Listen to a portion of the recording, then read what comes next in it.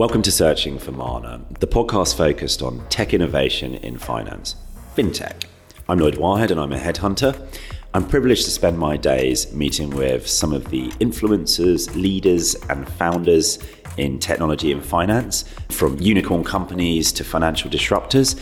This podcast, we're going to be hearing from these individuals and really try to understand how they got into fintech, what they're doing, what their company is all about, and perhaps some of the trends that they're looking at in the market. Shefali Roy from TrueLayer. Your product, if you were to elevate a pitch it to me, please. So we're a technology company and we work in the open banking space, and we have two products. One is a data product and one a payment product. The data product is one that allows you to, as an application, we're a B2B business, I should say that first. It allows that business to retrieve the end user's data from their bank account with their consent through us. The payment product allows an application to initiate a payment on the end user's bank account with their consent through us. So we really, Lloyd, we're the intermediary. We sit in the middle as that technology stack that helps applications facilitate those payments and retrieve that data. Okay. So that we could understand a use of that right now, there's been headline news of a partnership with Revolut. Yes, absolutely. In the last week or two. So if you talk us through how, if you have a Revolut account, that would actually affect you. For sure, and I should say that as a Revolut customer, I was very delighted that we were able to help with that. So what Revolut did and launched yesterday was this idea of linking other bank accounts to your Revolut bank account. And what they've been able to do then with that is, if I link my, for example, HSBC account to my Revolut account, Revolut then aggregates that data for me and says, well, Shefali, you spent way too much on coffee this week and not enough on, travel last week. But what they're trying to do is create an environment where any user of Revolut sees their financial state and is able to ascertain very instantly how they're doing financially, how they're keeping to their budget, are they maintaining their funds appropriately. And that's really the product. It's a variation of a PFM. So Revolut started as an account that probably wouldn't have been your only account. You would have had an HSBC or RBS, whatever it might have been. And then people went with a Revolut or other such type of digital banks because they got good insights into their spending. Yes. And they bought into perhaps the philosophy of, let's do this better. Let's make this for a digital era. And then you come to now where they've got 10 million accounts, whatever it is, and still really aggressive plans to grow. Yes. And what they're doing with this is saying, hey, by partnering with TrueLayer, if you still, and a lot of people still will, have a traditional bank account which you might have your mortgage with, and you might use another one to get your salary paid into, that's cool. Yeah. Open that up via TrueLayer. But what you'll get is you'll get the benefit of being able to see across your finances quite right. how you're spending your money. Absolutely. So that's fantastic. Do you think that there's a play there that once you then sit on the digital app user experience of Revolut, the plan is that then you might just bank with them? As an end user, I think if you didn't, you'd be very silly. Revolut has great products. The platform is beautiful. The app just works. They have such attention to detail as a user and care so much really about the user. So, and I say this as a customer. So if I'm going to think about why do I have my HSBC account, I should just default to Revolut. I would, because they are a better platform. They give me better customer service. They give me better rates. The product suite is quite wide. I can do anything on Revolut, from having a bank account, doing foreign exchange, getting insurance, buying crypto, and trading stocks. That's on one platform. I don't know any other bank on the high street does that. And they do it in an efficient way, in a very creative way. The app is beautiful. And they really, really care about the end user and that experience. And so if you're going to take care of me, of course I'm going to think about, why should I have all these other bank accounts? I'm just going to go to them. Why do you still have the other bank accounts? Because Revolut does not, as yet, as far as I'm aware, they don't do lending, and I have a mortgage, so I get better rates with my mortgage provider and that sort of thing. But at the moment, everything else that is in my life financially goes through Revolut. So my salary goes into my Revolut account.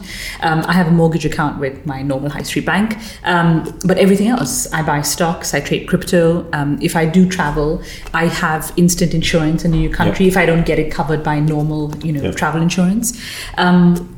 I do use it as my default for most things. So that's an example of the consumer product that Trulaire has. And then you were talking about a payments product. What's an example of that we relate to? So if, for example, you were going to top up your Revolut account, or if you say you had a Nutmeg or a fund management account, or you're looking to top up a stock trading account. Instead of going into your bank account and then transferring the money into your stock trading account, you would integrate, that trading platform would integrate with Trulaire and say, all right, well, we'll just credit your money from your bank account through our app alone, so you don't have to go to your bank. And through that, with your consent, we'll just debit, $100 if that's what you want to trade with. And so in-app, the merchant or the application is allowed to initiate a payment on my bank account, which I've linked to top up that trading account. So the user experience there is really quite effortless and frictionless, and that's what you want. If you're looking at topping up your pension or your ISA or something, which you held with Nutmeg or Wealthsimple or whatever it might be, same sort of concept. I deposit $100 every month in my account to invest in a fund, rather than do a direct debit from my bank account or go into my bank account every month to transfer the money. Wealthsimple might say, look, we're going to integrate with Trulaire, and that allows us to direct debit Shefali in-app, in Wealthsimple. We'll initiate a payment on your bank account, and we'll just take the $100 that way. So you don't have to chop and change applications. So that's really payment initiation. I mean, the good thing about it, which is very different, and this is what is really phenomenal, is the merchant initiates the payment.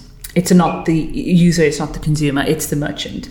And that's a great experience. So to get some idea of the scale of the business right now, you're through Series C? Yes, we raised last July. Yep. And there's 100-ish staff in the business? Yeah, we hit 97. I think we hit 97 this week, actually, yeah. Oh, wow. So nearly 100. I joined when we were 5, so it's kind of bonkers. I mean, I'm sometimes very nervous that I don't identify. And how long is that journey from 5 to 96? 18 months. Okay, super quick. Yeah, super quick. Wow. Okay. And the business is international as well. You're moving to new territories. Yeah, so we've got a small little team in Hong Kong, and we're looking at Australia, and we're looking at Europe as well. Okay, and the makeup of that 100-ish people is tech, data, management, sales? Well, it's quite a bit. So it's a lot of tech. Half is approximately tech, and the rest is sales, ops, compliance, legal, finance, client care, that sort of stuff. And your role is the Chief Operating Officer? Yeah, I'm the Chief Operating Officer and the Chief Compliance Officer. So what does that mean that you have to do? God, shucks. I mean, it means you have to do everything. No, so as you grow, you're able to delegate a little bit more. But at some point, I think I did everything but engineering, because I'm pretty crap at it and I actually don't know how to do it. So I did everything but engineering. And that's the joy of the startup, actually, that you do everything. You product ideate, you sell, you run budget, you do the legal and the compliance, and you answer the phone and the intercom and all that sort of stuff. Intercom being an online chat tool for help for clients. So you do everything. And now, as we've grown a bit more, we now have people who work and in the organization, and we've got heads of teams who now run teams for us, which is kind of fantastic. But you do everything, really. I mean, any one day could be doing a podcast, which is really lovely, to arranging some chairs because we have new guests that have to come in, to this morning, talking to legal counsels about new territories and what we're going to do there. So it could be really if I was selling chairs and desks, then you'd be a good client with the growth, right? Oh, absolutely. I was literally talking to our real estate this morning, because we have to get new real estate because we've outgrown what we have at the moment. And you're in Clerkenwell at the moment? We are. Yeah. We are in Hardwick Street, just round from Sadler's Wells, which is a beautiful, lovely building. And we're just trying to figure out what else we can acquire or rent there, because we've already outgrown our space. We moved into the first floor No, we moved, into the third floor 2 years ago. We moved into another floor last year. And then we had to acquire a third floor in that same building about 3-4 months after that. And that's now become, our event space and our auditorium and kitchen and things. So how have you grown from my interest as a headhunter? Right. Have you grown? Have you partnered with headhunting firms, recruitment firms? Have you got an internal talent team? Do you use the founders and the experts network? Is it all of it? It's a bit of all, actually. We started with very much our network and thinking, who do we know and who can we entice to come and join TrueLayer? Yeah. Then it was me going on to AngelList and every single possible LinkedIn search to go, who can we acquire and who can we hire from there. And I got to say, hiring engineering talent in this city is very, very hard. Right. And because I am not an engineer, I had no idea what I was doing. So that was an exciting... What did you find hard about it? Well, programming languages are very different, and what one engineer learns and develops their skill and their expertise in might be something very different to what we have and what we've developed our tech stack in. And they're not transferable for the most part. Yeah. And also they're very sticky. I mean, they like doing what they're doing. They like coding in lovely language, and that's really great, but it kind of didn't help me. Did you find any tools beyond LinkedIn that helped you? People, lots of people, like who could you know, and our network, and but not tools. So nothing. There's some tech plays to find engineering talent like HackerJob or no, I mean, we couldn't afford it. We literally couldn't afford it. We couldn't afford agencies, and we don't use agencies for the most part. Yeah. We couldn't afford it. So we literally had to go, who do we know? Go call some friends, and friends call your friends, and do me a favor and come and work for us. So that sort of stuff. So referrals. Very much so. And we still do that till today. Yeah. Most of our team, actually, I would say, has been referral based or applying to us. Very, very few has been... I don't think we use agencies, really. We have had contract talent team come in, so they sit in with us, but they sit in-house, and so then they use their own networks, but they're seconded to us for a while, and contractors, but then we very much use our existing networks and hard searching. With the pace of talent that you brought in, and I'm going to assume the bar was incredibly high, given what you're doing. And it's a very competitive type of talent that you're bringing in. How have you managed to set that diversity into the culture? From the get-go. So I think I got to say, Francesco and Luca, who are our founders, hired me as the fifth person. We already had an engineer who was a woman in our team by then, the first four. I was the fifth. And we said it very early on, the expectation that we want to have a gender balance, and we want to have diversity, and we want to have inclusion, because I think fundamentally we know that diverse and inclusive teams build diverse and inclusive products, and that is better for our customers. So our clients appreciate it. And so we knew from the get-go that we wanted it. It's nice to have a seat at the table, so I enforce it. It was a KPI for my talent team, who reported to me very, very early on. So they were measured on it. And I do remember one of our talent guys going, this is really hard. I'm like, quite, it is hard. That's why it's a KPI. Yeah. So you put a KPI. What did that KPI look like?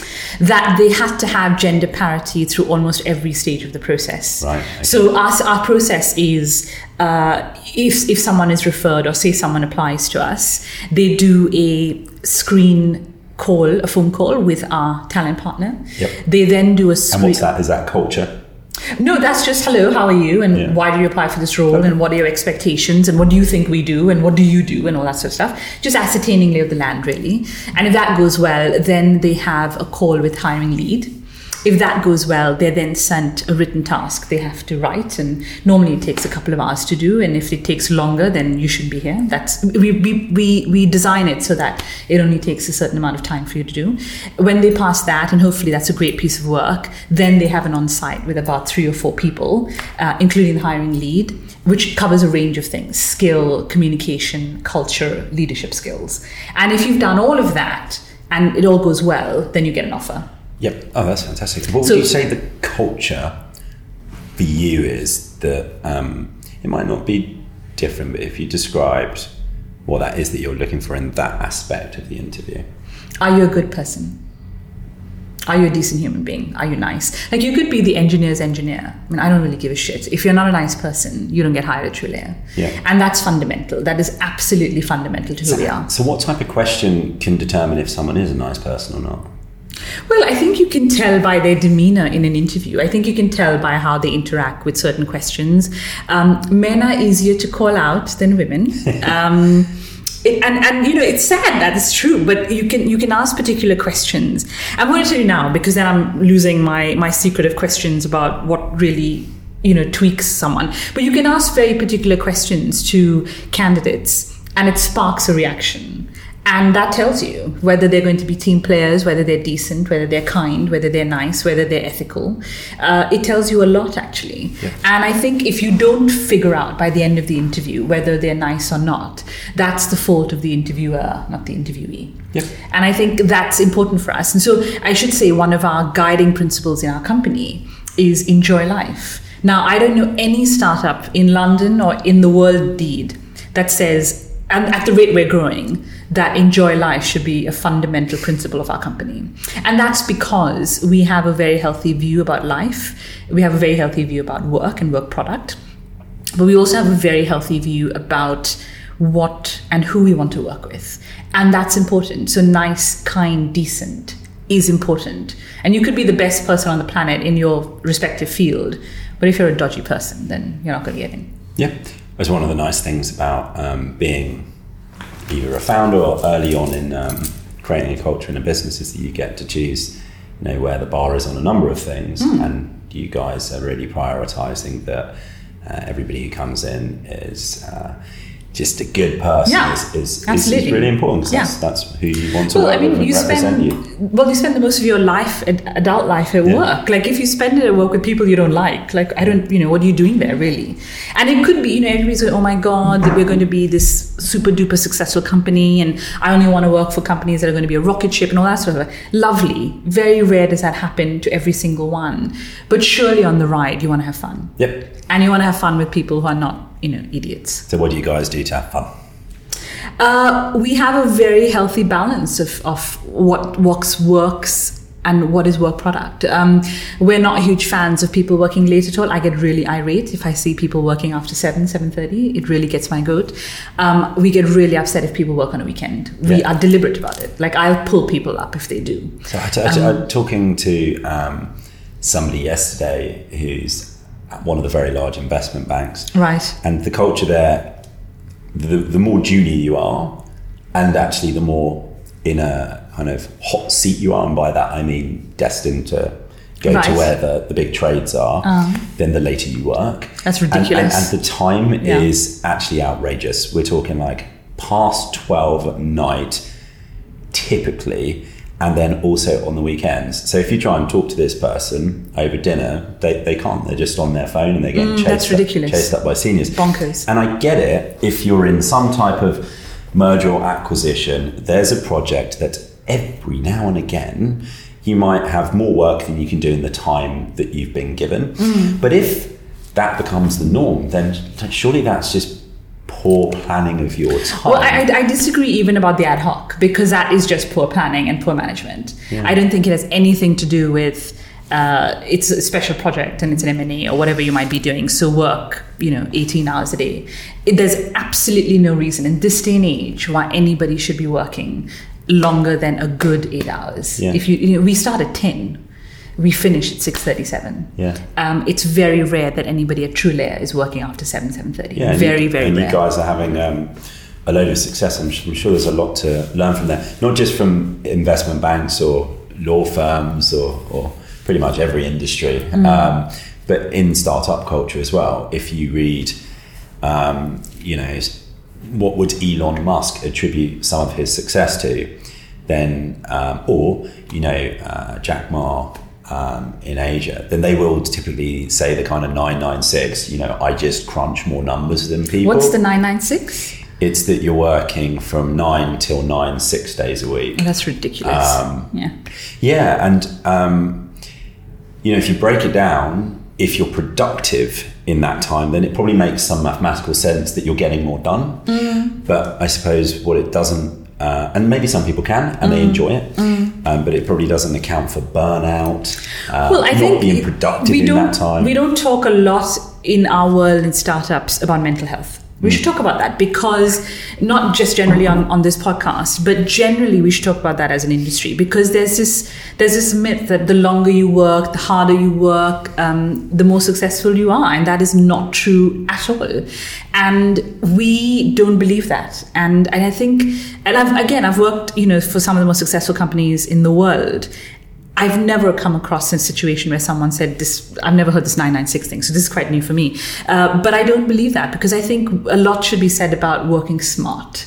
Not working longer, harder, faster, stronger, whatever. Working smart and being creative and figuring out how you can do 8 hours worth of work in 2 hours. There's a lot of merit in that. And actually there's a lot of fun in that, because you're trying to think of ways that you're being creative so you can do more interesting things. Yeah. I've never worked in an organization, except for Goldman's actually, but I've never worked in an organization where just because you worked longer, you were promoted or you were paid more or you were given thanks. Never.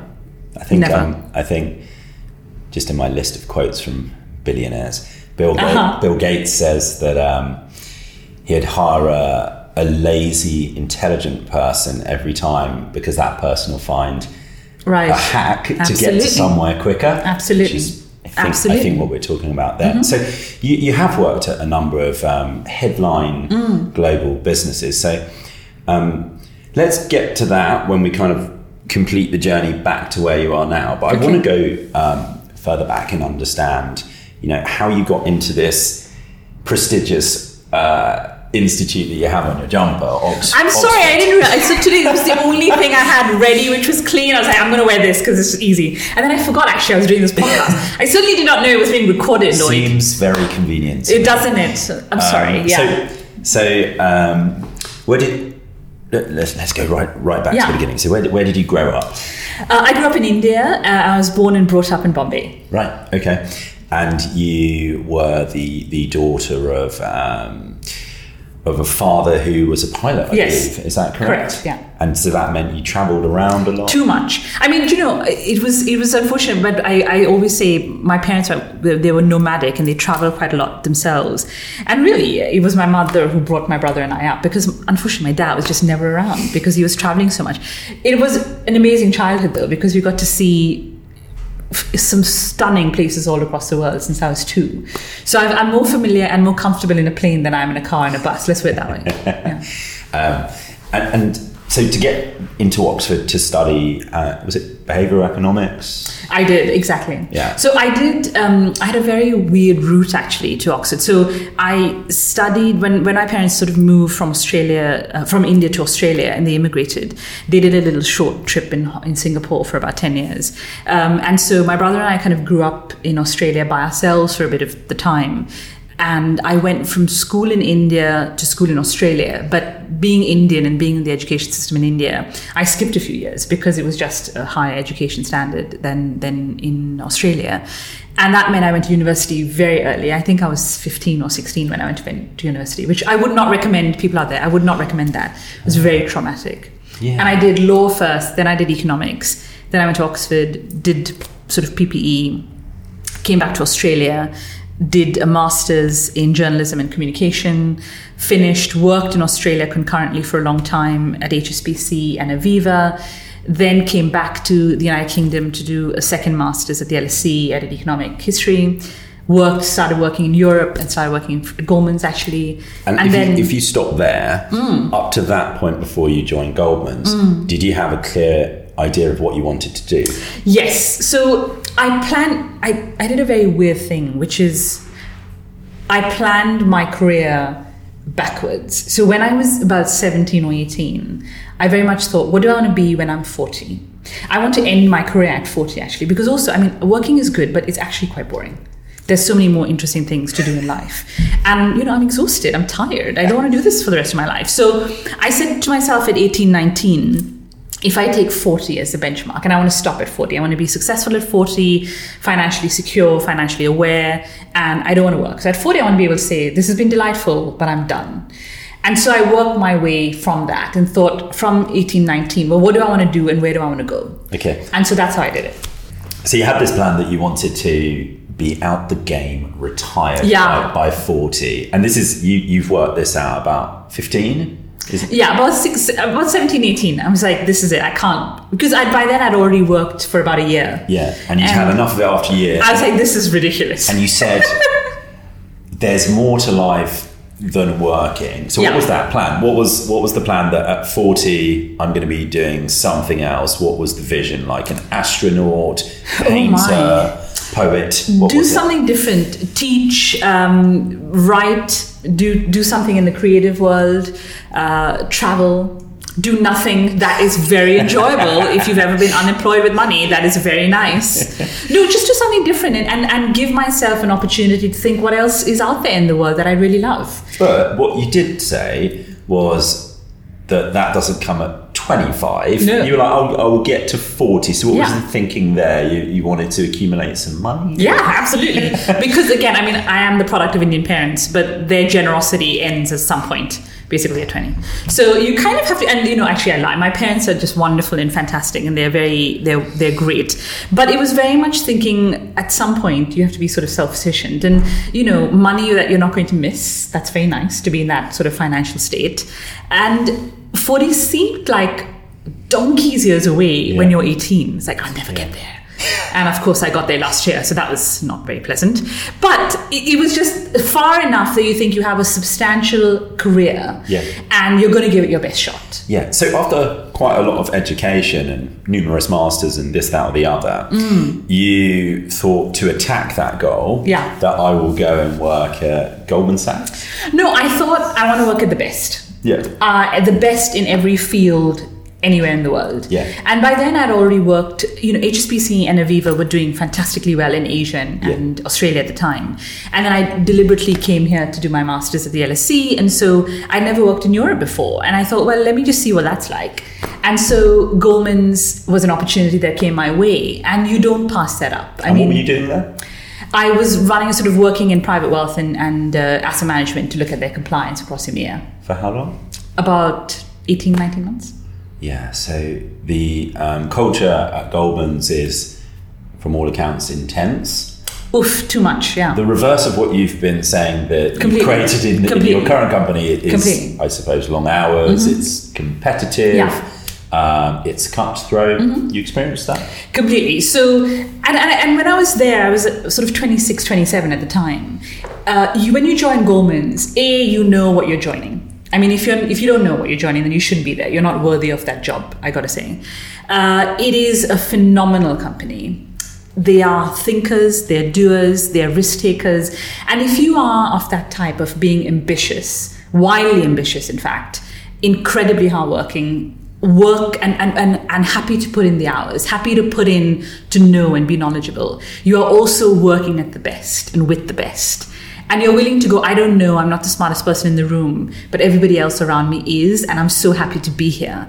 If you're that kind of person, there's no better company on the planet, I think, than Goldman Sachs. Do you think that's still the case? I don't know, 12, 13 years on, I don't really know. But at the time that I was, Lloyd, even till today, hand on heart, I can say honestly, it was the most intellectually brilliant career choice I ever made.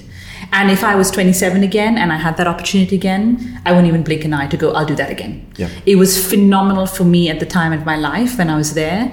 And Goldman's was doing some extraordinary revolutionary things in terms of products and financial management. They were really at the forefront of financial innovation. So the decision to leave there... I was exhausted. I burnt out. Completely. So it wasn't a hard decision, it was an obvious decision. Yeah, absolutely. And I think, as you rightly said earlier, it is competitive, it's hard, it's tough, there's a lot of expectation, it's really cutthroat. And I'm not that person. I'm not the person who goes, I'm just going to shaft the guy who's sitting next to me or the gal who's sitting next to me for a job. And not to say that's what Goldman's does, but it is very individualistic in some respects. It's very much a team in others. But personality, if you take the holistic, it just wasn't for me. I worked, I think, an 18-hour day every day from my second day, and I loved it. But that's not sustainable long term. Yeah. And as a human being, it just wasn't worth it for me. And then you end up at Apple at some point shortly afterwards, which the culture clearly has to, in certain divisions, be creative. But from what I'm aware of, which is probably not much, there's creative pockets, but then there's an operating business. Yeah. How close were you to product and the creativity, or operating the business? Not very. So I took my creative stint was at Christie's after I left Goldman's, because I left financial services because with the financial crisis had come along, and then I moved to Christie's. That was my creative outlet, and I had a ball there actually. And then thinking, well, what else do I love? And I love technology, and going to Apple. I wasn't really that close to product development or design, because that all roads lead to California and to Cupertino. But my job really across the world for Apple was really looking at how do we build great business, ethical business, conduct, a supply chain, a compliance, environmental compliance, looking at doing the right thing because it's the right thing to do. Okay, so the ethical thing that I think Apple had some bad press on was the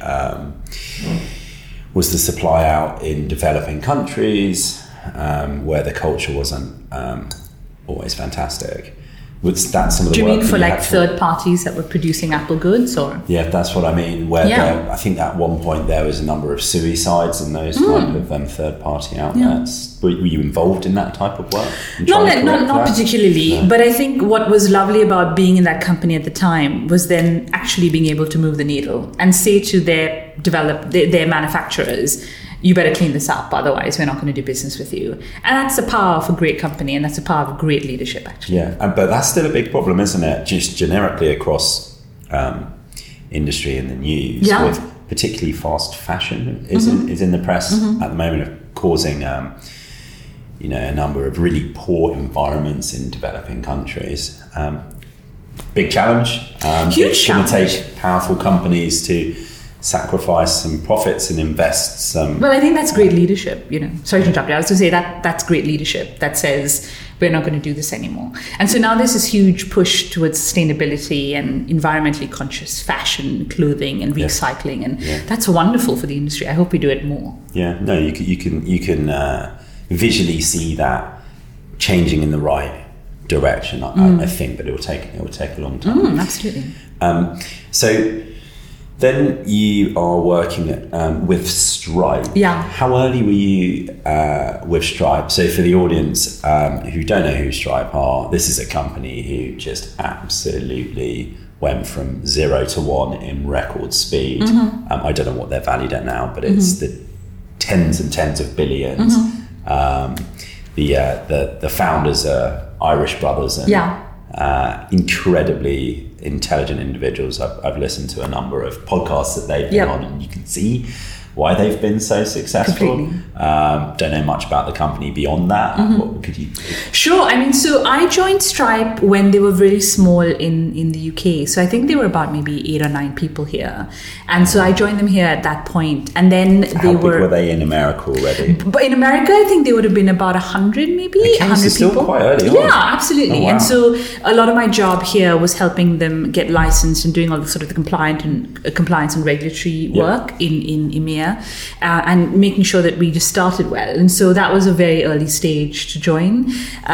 It was very young, and it's a great company. Now I think there's something like 2,500 people or something. So it's large. Yeah, it's, I think, rumored to be, in Silicon Valley, like that's the company. Yeah. It's that successful. And it's Patrick Collison, isn't it? Patrick Collison and John Collison, I think most, people around there are like, he is in a handful of the brightest. And I think as well, I think both Patrick and John, I only knew them when I was at Stripe, but they are phenomenal leaders and visionary, really, when they think about it. And you can see why Stripe really capitalized on market. They were not the first to the market doing what they're doing. And, we were not the first payment processor. There was PayPal, and GoCardless was here as well, and Adyen in Europe. And of course, also looking at the credit card companies. But I think the vision of those two founders was so extraordinary, and the way they distilled it and it trickled down across the organization was so phenomenal that for all of us, and it was the first time I'd ever worked at a startup. So for me, it was just great to look and learn and be like a sponge. Yeah, I heard Patrick explaining that how they got traction quicker than similar companies was the philosophy of if they got a meeting with a company who were interested in the product, right, then they would just send the implementation team. Yeah. Yeah. It's just I remember a story, I think, and there's a picture of, I think, Patrick going himself on one of his bicycles to integrate it into someone's website. And I think when you have that type of leadership, goodness, I mean, for the rest of us, it's easy peasy to follow that, really. Yeah, no, that's amazing. And then, so with TrueLayer, so you're number 5. Does that make you a founder? No, I'm not a founder. Thank God, because that's Francesco and Luca. I'm just the 5th employee, and I'm the CEO. And Francesco, he's quite young. Did he graduate from LSE in 2012? I believe so. Or that's not an MBA or... No, I don't know what Francesco did at LSE, but yeah, he's a graduate of the LSE. Young is relative, I think. They're both in their mid-30s, so that's pretty good. Okay. And was part of what you brought into him as a person in the vision?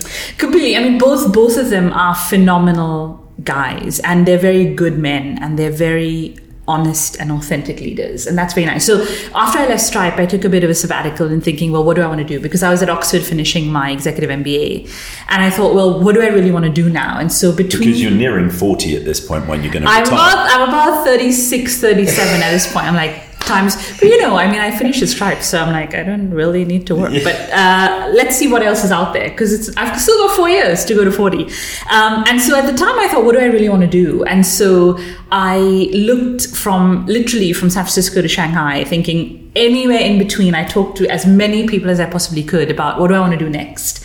And I was in a relationship at the time in San Francisco. So I thought, well, maybe I should stay in San Francisco because, here's my relationship and let's see if this works. And unfortunately it didn't. But also San Francisco is a really tough city to kind of live and breathe in. And it wasn't my city. It's not home to me. But in between that, I looked across the world and I thought, well, what do I want to do and who do I want to meet and what type of industry do I want to be in? And I looked at everything: healthcare, transport, shipping, crypto, data, finance, everything in between. And I ended up not really settling on anything until one of our investors, who is an acquaintance of mine, said, you should come back to London and meet these 2 blokes, Francesco and Luca, and we've just invested in their company and they're really wonderful and you should go talk to them about this thing called open banking and have a chat. And I was all right. And we had 2 coffees and an email later and I joined them.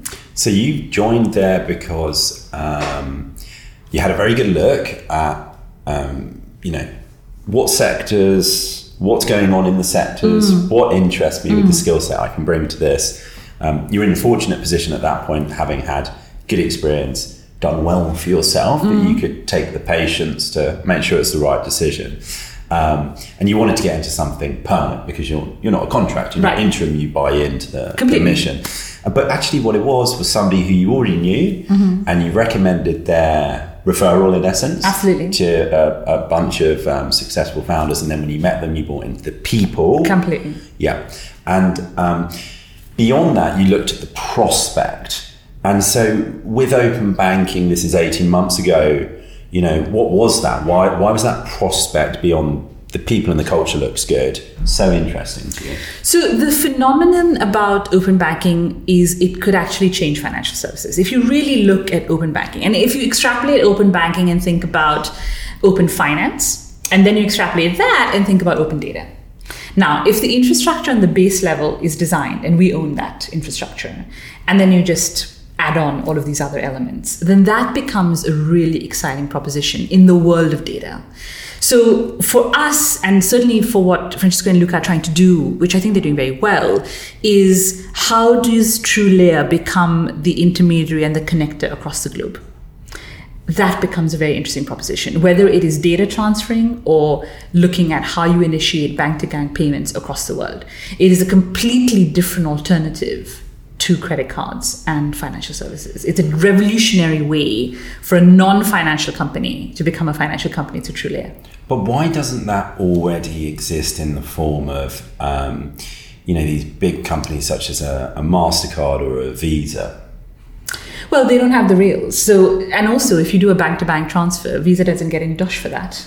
There's no interchange fee that has to be paid. So this was an equalizer. I mean, it came about because of PSD2, the Payment Services Directive, which is a European regulation.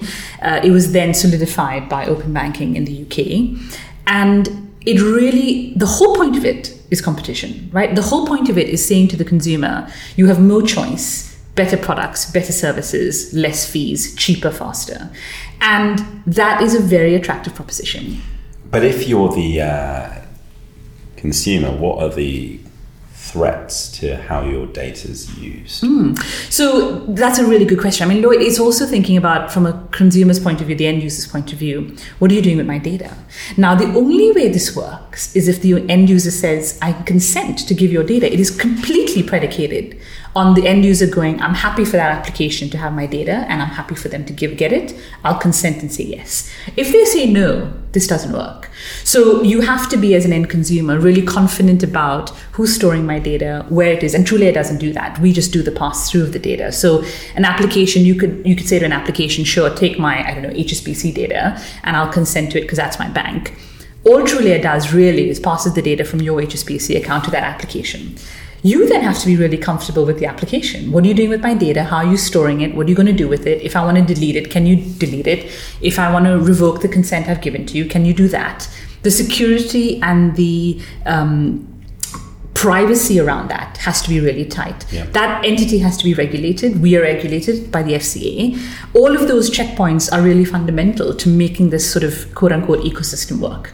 And if it isn't, then open banking doesn't work. So if you were back at that, early 20s, out of education, thinking, how can I retire at 40? Today, do you think that you would enter into a similar type of company as Trulia? Who's the new Goldman Sachs for you? What advice would you give for that type of move? So I think the first thing to say is startups are hard. And I think there's this misconception about it that, oh my God, I'll just join, it's going to be fun, and I'll have a beanbag and unlimited sweets and snacks, and then we're going to become this unicorn thing, quote unquote. And that never happens. I mean, it's really rare. There's some extraordinary companies out there that are, and they're worth a ton of money, and it's because they really worked at it and they put in the yards and they are focused and disciplined about how they execute. So it's not easy. And if you're willing to actually do the yards and put in the work, there's a tremendous amount of great risk-taking and payoff there. I had a ball when I worked at big companies because I think it's not a rite of passage, but certainly understanding the room, understanding how work dynamics work, understanding politics in a workplace, understanding layering and hierarchy. People think, oh my gosh, a startup is very flat. And to some degree it is to a point, but after a while that's unsustainable. You have to actually layer. And we've started doing that at Trulia because it's impossible for Francesco, Luca and I to manage 97 people. Yeah. So the reality of that comes in. It also brings in a level of maturity. And I think that's really fundamental. And some people just aren't mature enough to work at a startup. And so you should think about that. Yeah. And so the advice I would always give is do your due diligence. Understand what they're doing. And for goodness sake, work at a company whose product you believe in. I was talking to some friends at Bloomberg the other day, and this guy has been at Bloomberg for donkey's years, and he wants to take a leap and go into working at a startup in a small company. And I said, what do you want to do? And he said, well, I've only ever known working finance. And I said, but you hate finance. I mean, you hate it. And Bloomberg is a great company, but you hate finance. Why would you want to do that? Work at something that you love. And I was like, if you think about the top 3 things that you love, we always talk about really cool things that are happening in healthcare because his wife is a doctor. You like stuff in transport because you love travel. What the hell are you doing working in a finance company? If you're going to take the leap and you're going to make that risk and have your midlife crisis, for goodness sake, do it for what's worth it.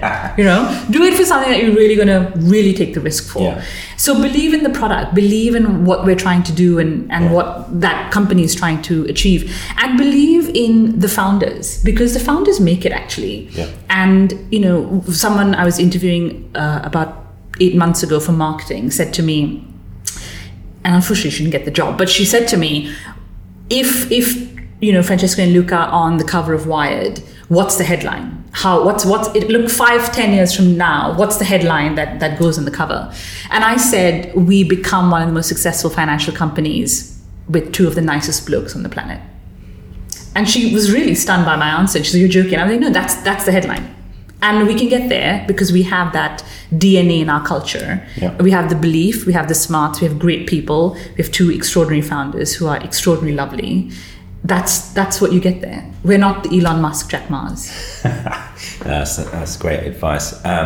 So if you were thinking about some other concerns, so we've discussed ethics, and we've talked a bit about how to get a balance with gender and diversity in business. Are there any other issues within gender diversity, such as like the inequality of pay, that you're passionate about and want to discuss? Absolutely. So I think for us, and I think we know this in finance, that women are underpaid. I mean, not in finance, I think across the board, women are underpaid. And for us, we have taken a very deliberate view of how we look at pay. We look at pay parity. There's no question that women at Trulia are paid as much as or equal to or more in some cases as some of the men for some of the roles. And so the way we look at it is, what's the base? It's equal. And we look at it as future potential, not past experience. So, I mean, to the women who are listening to this, you're always going to go in thinking there's 5 job requirement dot points. Do I fulfill all 5? And we also know that, sorry guys, but the guys are going to go, I can do one of these things. I'm just going to fake my way through the rest of the 4 and talk myself up. And that's really what happens. And so similarly with pay, when you say to a woman, a candidate, what was your pay and what are you expecting, or what's your worth, we know that they're underpaid to begin with. So when they come into Trulia, they sometimes get a 20, 30, 40% bump because we pay at market and we pay for the job, irrespective of gender. We don't pay for what you did in your past company or your gender. Right. So, okay. Is the pay diversity here, where we're saying in some sectors, in some companies, but in the main, men are paid more than women, and particularly maybe the higher up you go in businesses. Is that because you think that females don't push as much for pay, or you think that that's market-led and that they're offered less? No, I think women, I think we are just sometimes nervous about it. Right. And we have this belief that, gosh, should we push the envelope and should we rock the boat and all that sort of stuff. And is that because there's something inside saying, well, I probably shouldn't because it's harder for me to get this role? Completely. It's the system. I mean, it's innate in the system. I remember, so I'll give you a great example. We were writing a job spec, in fact, last year for a role. I can't remember what the role was, but I had put in the job description, we're looking for a, whatever it was, who is... nice guy in finance. Right, but no. Well, I can't remember what it was, but say it was, I don't know, sales executive. I can't remember, but say it was sales. We're looking for a sales executive who is a visionary and a great leader. And my talent partner said to me, we should take out visionary. And I was like, really? Why? And he said, because women will be nervous of that word and that adjective and they will not apply. I never thought about that. And I've never grown up thinking, my goodness, I shouldn't apply for a role like that. I never thought about that. And then he backed that up with HBR articles and research. And he slapped it to me. In fact, said, read all of this. And I was like, okay. And I did. And as you read it, you have this sort of innate, really heartbreaking thing of, gosh, that's actually true. So we actually took out the word. And we now have hired a woman for that role. But his view was, if we left that word in there, we would not have women because they would just feel so underconfident. Does he have a psychology background? No, I think he just cares about who we hire. Yeah, that's it. So what I'm curious about is if you don't think that you'd apply for a role based on it saying you are a visionary, so you take out the word visionary so that you can get gender diversity in the applications, then can the person be as visionary? Is it just in this instance that the connotation of visionary has been in history and biographies laid on men's? Well, I don't know. I don't know the answer to that. I mean, maybe it's a threatening word. Maybe the expectation was rather high. But it was is that just because something. Women are less... the cliche here is that, in let's say trading, women are less... they take more of a risk-averse approach to trading. So on a stockbroking floor, that's why more men would be there, because the risk is where the profit might come from. But to be, a contrarian, if that's what makes you successful, then wouldn't you as the employer hire the man for that role? Sure, then you ask the questions in the interview, right? So you ask those questions, if that's what you're trying to ascertain. You ask those questions in the interview to go, well, let's test for that. Let's test for those qualities that we actually want. So we take out certain words or certain language in a job spec that potentially entices more people to apply. Yeah. But then when you look at a CV and when you look at the actual applicant through the candidate process, then maybe in that process you test for that and you go, are you as extraordinary as we would like you to be? Okay. And one of the issues is the grassroots here. Not as many females are coming through, let's say for your engineering team, through the education system, selecting that degree. Like the ratio is disparately lower. So you have to pick from a smaller pool. So your culture can get it right if it's true of its KPIs for doing that. But what can we do to promote the grassroots issue changing? So we do a lot on the community side. So we've been doing this for about maybe a year or two, is really going to universities, whether it's Imperial or even these code academies, and saying, listen, how do we bring more people into the pipeline? And how do we encourage young girls and young women to kind of take this up? And so we're very particular about it, but having it as a KPI means from the get-go, if the KPI doesn't meet, then every week I say to our talent team, what's up with this? And what are we doing about it? So it's trying to do that. It's giving back into the community. We do a lot of community work. We try and host events which are women oriented. So having, women who code or women in tech, and even sort of disenfranchised, and looking at communities where they might not have code classes as part of their education. What do we do there? How do we fund that? Or do we volunteer our time? But trying to do all of those things to make it more diverse. So it's not just young women, it is non-white males, and trying to get everybody who's not a non-white male to get in and go give it a shot.